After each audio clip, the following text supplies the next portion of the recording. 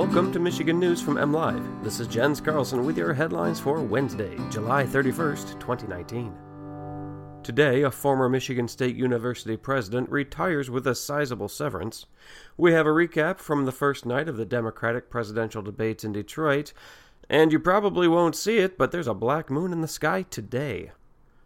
19 months after stepping down as president of Michigan State University, Luana K. Simon is retiring effective August 31st. She will receive a $2.45 million severance, which will be paid out over 3 years. Simon, who will hold the titles of President Emeritus and Faculty Emeritus, also will receive a pension and other retirement investments. After leaving the presidency at age 70, Simon's contract allowed her to become a tenured faculty member at 100% of her presidential salary for the first year and 75% of that salary in subsequent years. She also was allowed a 12-month paid research leave. Simon has been on unpaid leave since November when she was charged with 4 counts of lying to a peace officer in connection to the state's investigation of the Larry Nassar controversy. The criminal case remains pending. The first round of the Democratic presidential debates in Detroit last night featured a sharp contrast between ideologies within the party. On one side were the front-running progressives, Senators Bernie Sanders and Elizabeth Warren. On the other side were a handful of upstart moderates looking to make a name for themselves. According to Aaron Call, director of debate at the University of Michigan, the progressives won the night. Call said Sanders and Warren's tag team was a clear highlight of the evening.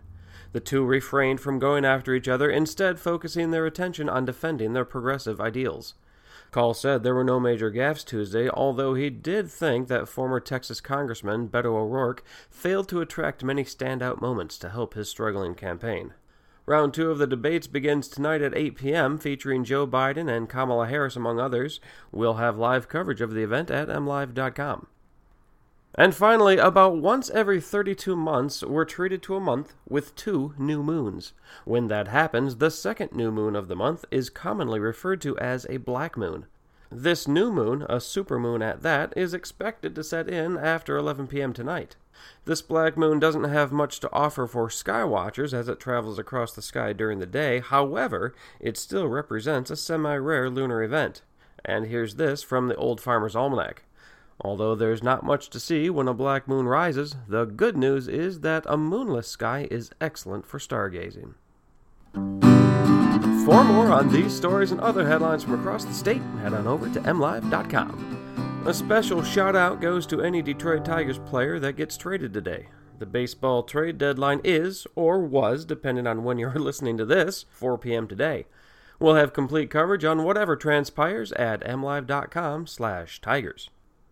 Thanks for listening, everybody, and have a great day.